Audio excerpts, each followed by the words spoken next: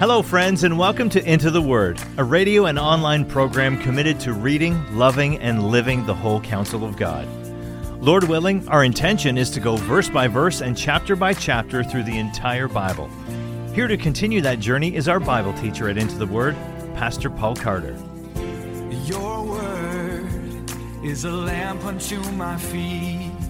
If you have your Bible with you, I'd love you to open it now to 2 Corinthians chapter 1. We did an entire episode introducing this epistle, and so if you haven't had the chance to check that out, I would highly recommend that you do. As I mentioned there, the letter we refer to as 2 Corinthians is actually the fourth letter in a series of letters that the Apostle Paul wrote to these relatively new believers living in the Roman city of Corinth. There's a letter before what we call 1 Corinthians. We know that because Paul refers to it in 1 Corinthians. And then there's a letter between what we call 1 Corinthians and what we call 2 Corinthians. And we know that because Paul speaks about that letter at some length in this letter. As such, we have the second and fourth letters in this series. And putting that all together can be complicated. So to get the full backstory to the extent that we can reconstruct it, see the introductory episode. The issue here in 2 Corinthians is really twofold. On the one hand, there are concerns about Paul's look and style as a leader. Everything about Paul seems at odds with what these Roman people have come to expect in a leader. He was sick and frequently ill. He was very academic and theological, and he didn't speak with a great deal of flair like the famous rhetoricians that they were familiar with. And he traveled on a shoestring budget, sometimes even working with his hands to support himself like a common laborer. And so there were questions about Paul as a man and Paul as an apostle. Shouldn't an apostle of Jesus Christ be rich and powerful and healthy and blessed? That was the question behind the general crisis of authority that Paul was seeking to address. But at the same time, he's trying to reshape their expectations and assumptions about the Christian life. Why would they think that being sick and working with your hands and being humble somehow disqualifies you from working for Jesus? Who do they think that Jesus is? And so these two issues are related. I cited Michael J. Gorman in the introductory episode. He puts it this way. He says, what unifies the shifting rhetoric of 2 Corinthians is its ultimate focus on the spirit-filled, cruciform shape of transformed life in Christ. Closed quote. Does living a cross-shaped life disqualify me from being an apostle? Paul asks. No, of course not. On the contrary, it actually establishes me. It affirms and confirms me as an apostle. Paul's job as an apostle is to proclaim and illustrate the gospel of Jesus Christ. So hear now the word of the Lord, beginning at verse 1. Paul, an apostle of Christ Jesus, by the will of God, and Timothy, our brother, to the church of God that is at Corinth, with all the saints who are in the whole of Achaia. Grace to you and peace from God our Father and the Lord Jesus Christ. Now, while no two openings of a Pauline letter are identical, he does tend to make use of standard epistolary form, usually with a significant emphasis or addition. His style here, though, is noticeably restrained. There are fewer extra flourishes here than in some of his other letters. He is very direct, he is urgent, and to the point. And the point of this letter is that Paul is an apostle, and as such, he has been authorized to speak on behalf of Christ to the Corinthians. He is an apostle of Christ Jesus by the will of God. Having said that, he moves directly into the body of his letter. Verse 3.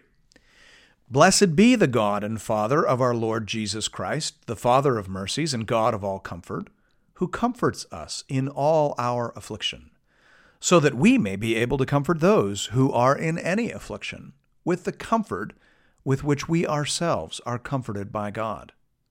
For as we share abundantly in Christ's sufferings, so through Christ we share abundantly in comfort too. If we are afflicted, it is for your comfort and salvation. And if we are comforted, it is for your comfort, which you experience when you patiently endure the same sufferings that we suffer. Our hope for you is unshaken, for we know that as you share in our sufferings, you will also share in our comfort. Usually after the opening address, Paul would offer a word of thanksgiving for the people that he's writing to. But he doesn't do that here, in the same way that he doesn't do it in his letter to the Galatians. And commentators will often read into that, and I think rightly so. This church is on probation, as it were. They've been an affliction to Paul, as opposed to a blessing. So he doesn't thank God for them. Instead, he blesses God on behalf of them. He praises God for the gift of comfort in suffering, because even though suffering hurts, the experience of it makes us better at ministering kindness and gospel comfort to other people who are suffering. Now, that's not a throwaway comment. In fact, some scholars argue it represents the message of this letter in miniature. Mark Seaford, for example, says here, "We find here the theology of the entire letter in a nutshell. God's fatherly comfort is given ever only to those in weakness and affliction, a comfort that is salvation itself. Such is the nature of apostolic ministry and Christian life, which the Corinthians have refused to accept." Closed quote.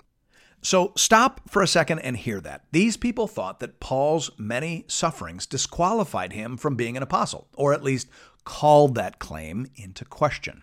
On the contrary, Paul says, "It is a good thing that God has ordained so much suffering for me, because in every suffering he meets me with gospel strength, and that allows me to teach, lead, and comfort you.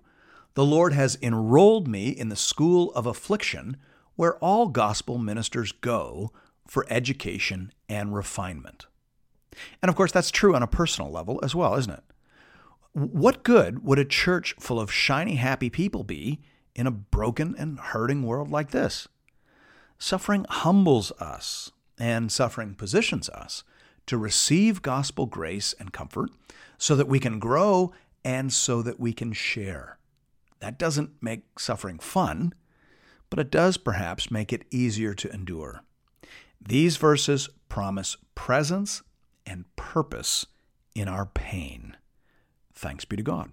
Verse 8, "For we do not want you to be unaware, brothers, of the affliction we experienced in Asia. For we were so utterly burdened beyond our strength that we despaired of life itself. Indeed, we felt that we had received the sentence of death. But that was to make us rely not on ourselves, but on God who raises the dead. He delivered us from such a deadly peril, and He will deliver us. On Him we have set our hope that He will deliver us again. You also must help us by prayer, so that many will give thanks on our behalf for the blessing granted us through the prayers of many." So, far from trying to minimize the suffering that he has experienced, Paul wants them to know about it. He foregrounds it. Why? Because this is what it means to take up your cross and follow Jesus. The life of the apostle reflects the pattern and content of the gospel. That's the point here. How could you think that suffering disqualified me, Paul says? I'm an apostle of the crucified Christ. What religion do you think this is? We worship Jesus of Nazareth, who hung naked on a bloody Roman cross. Our road to glory goes down, down, down before it goes up, up, up. We're the cross before the crown people. So, yes, I look like the gospel I preach.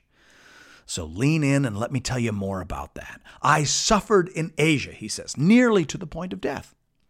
Now, we don't know actually what Paul is referring to precisely there in terms of the suffering he experienced in Asia. He may be talking about the riots in Ephesus, which was in Asia Minor. The word Asia today means something different than it did then. Paul's actually talking about modern-day Turkey. Something bad happened there.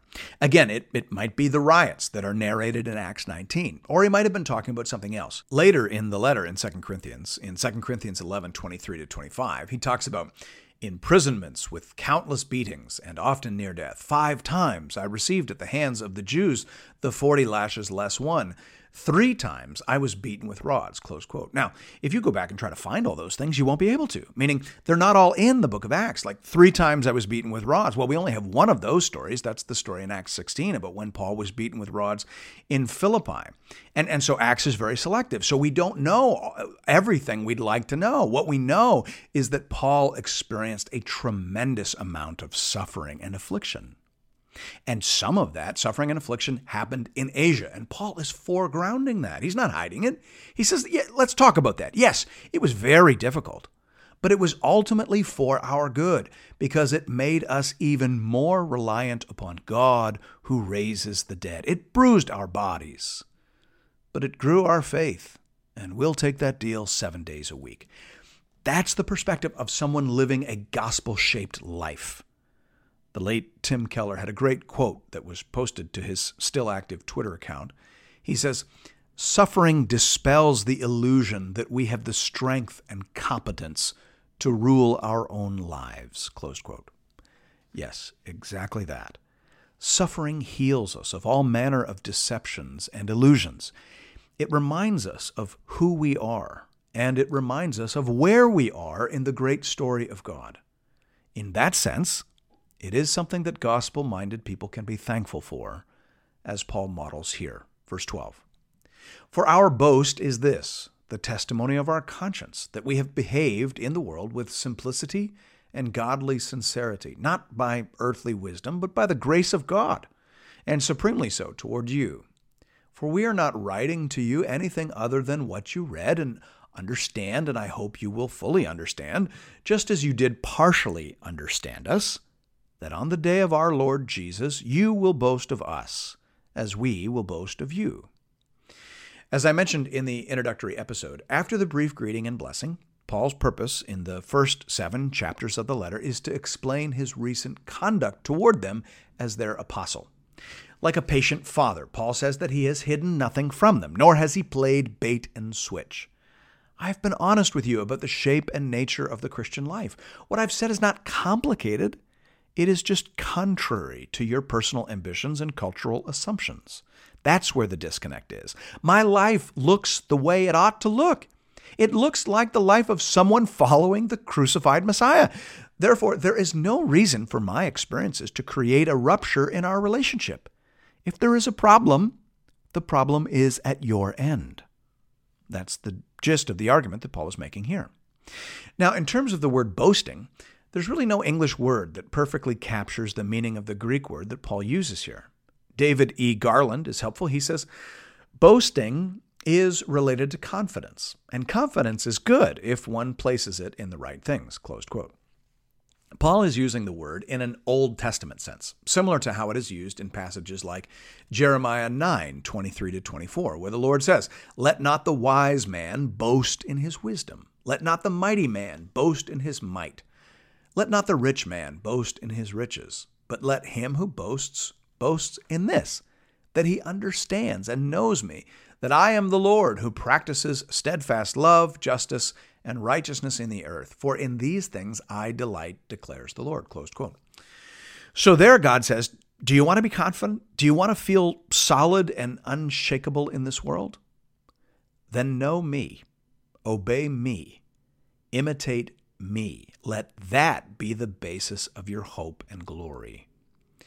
Paul is saying something similar here. He's saying that his confidence is not in his health or in his prosperity or social status. His confidence comes from the fact that he is telling the truth and following the path set out for him by Jesus Christ. And he wants them to have that confidence as well, which for them means following him as he follows Christ. If we all do what we're supposed to do, then we can all have confidence and joy in each other on the day of the Lord.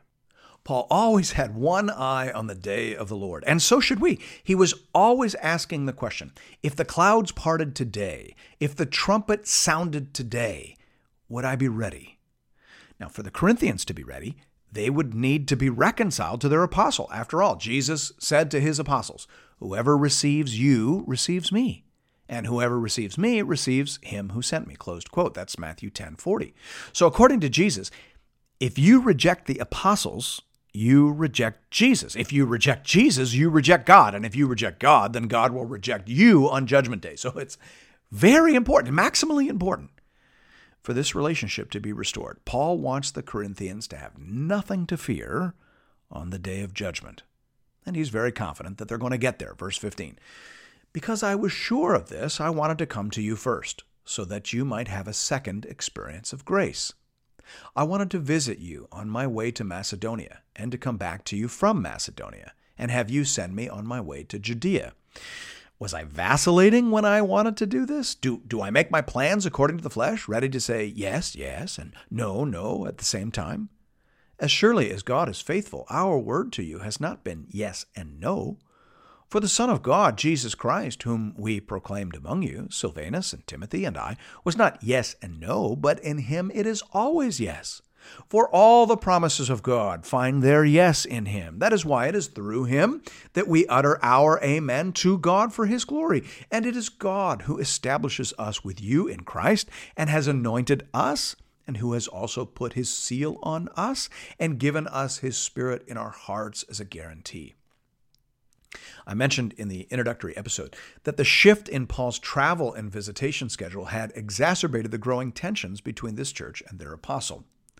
In 1 Corinthians 16, 5-9, Paul had said, I will visit you after passing through Macedonia, for I intend to pass through Macedonia, and perhaps I will stay with you, or even spend the winter, so that you may help me on my journey wherever I go. For I do not want to see you now just in passing. I hope to spend some time with you, if the Lord permits. But I will stay in Ephesus until Pentecost, for a wide door for effective work has opened to me, and there are many adversaries. Close quote. So they were looking forward to an extended visit. Paul was going to spend the winter with them. Imagine if it was announced in your church that the Apostle Paul was going to be preaching every Sunday and running an evening small group from December 1st through to April 1st. That would be huge news. But then for some reason, he couldn't come. He canceled, and feelings were hurt. And then, to make matters worse, not only did he not come for the extended visit they were hoping for, at some point he made a short emergency visit to deal with a discipline matter, which ended very poorly. So again, to put that in context, imagine you were looking forward to a 4-month visit from the Apostle Paul with a preaching series and a Sunday evening class. And instead of that, you got a 3-day congregational meeting to discuss a matter of discipline. And right after that, Paul left. That's like hoping for ice cream and instead getting sent to bed without any dinner. That's going to feel like a bad deal. And Paul's opponents attempted to turn this unfortunate set of circumstances into an accusation. How can such a contradictory and unreliable man claim to represent a faithful and unchanging God? To answer this charge, Paul affirms his intention to spend an extended amount of time with them. The promised visit has been delayed, not deferred. And then he says that you know that our word to you was true and faithful. You saw how all the promises of God land on the person and work of Jesus Christ. You received that testimony from 3 witnesses, not just me. And you said your amen to that truth, and you received the gift of the Holy Spirit as a seal upon that truth. So how can significant realities like that be undermined by a simple shift in our travel itinerary? I assure you, there was a perfectly good reason for this delay. And then he tells them what that was in verses 23 to 24. But I call God to witness against me. It was to spare you that I refrained from coming again to Corinth. Not that we lord it over your faith, but we work with you for your joy, for you stand firm in your faith. Closed quote. So the reason I didn't come when I had previously planned, Paul says, is because you weren't ready. Had I come then, I would have had to come for discipline.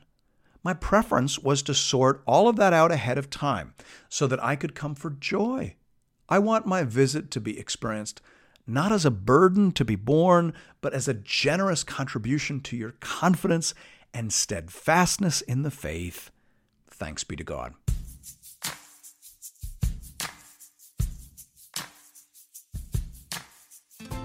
And thank you for listening to another episode of Into the Word. If you've appreciated the Into the Word ministry, I'd like to personally invite you to pay it forward by supporting one of our preferred mission partners. For the remainder of this year, we are highlighting the church planting ministry Mile 1 in St. John's, Newfoundland. Newfoundland is classified as an unreached population, with less than 2% of people identifying as evangelicals. Mile 1 Ministries is committed to helping healthy churches plant other Bible-believing, gospel-preaching churches. Here at Into the Word, I only promote ministries that I have firsthand, on-the-ground experience with. Mile 1 is bearing fruit and is being led and stewarded by people that I know and trust. If you'd like to make a contribution to this important ministry, you can do that by visiting the Into the Word website at intotheword.ca. There are giving options there under the Give tab for both Canadian and American listeners. International listeners are welcome to give as well, though their gifts may not qualify for charitable receipts in their nation. Thank you for considering this method of showing your support for the Into the Word program. And may God alone be glorified. Your word is a lamp unto my feet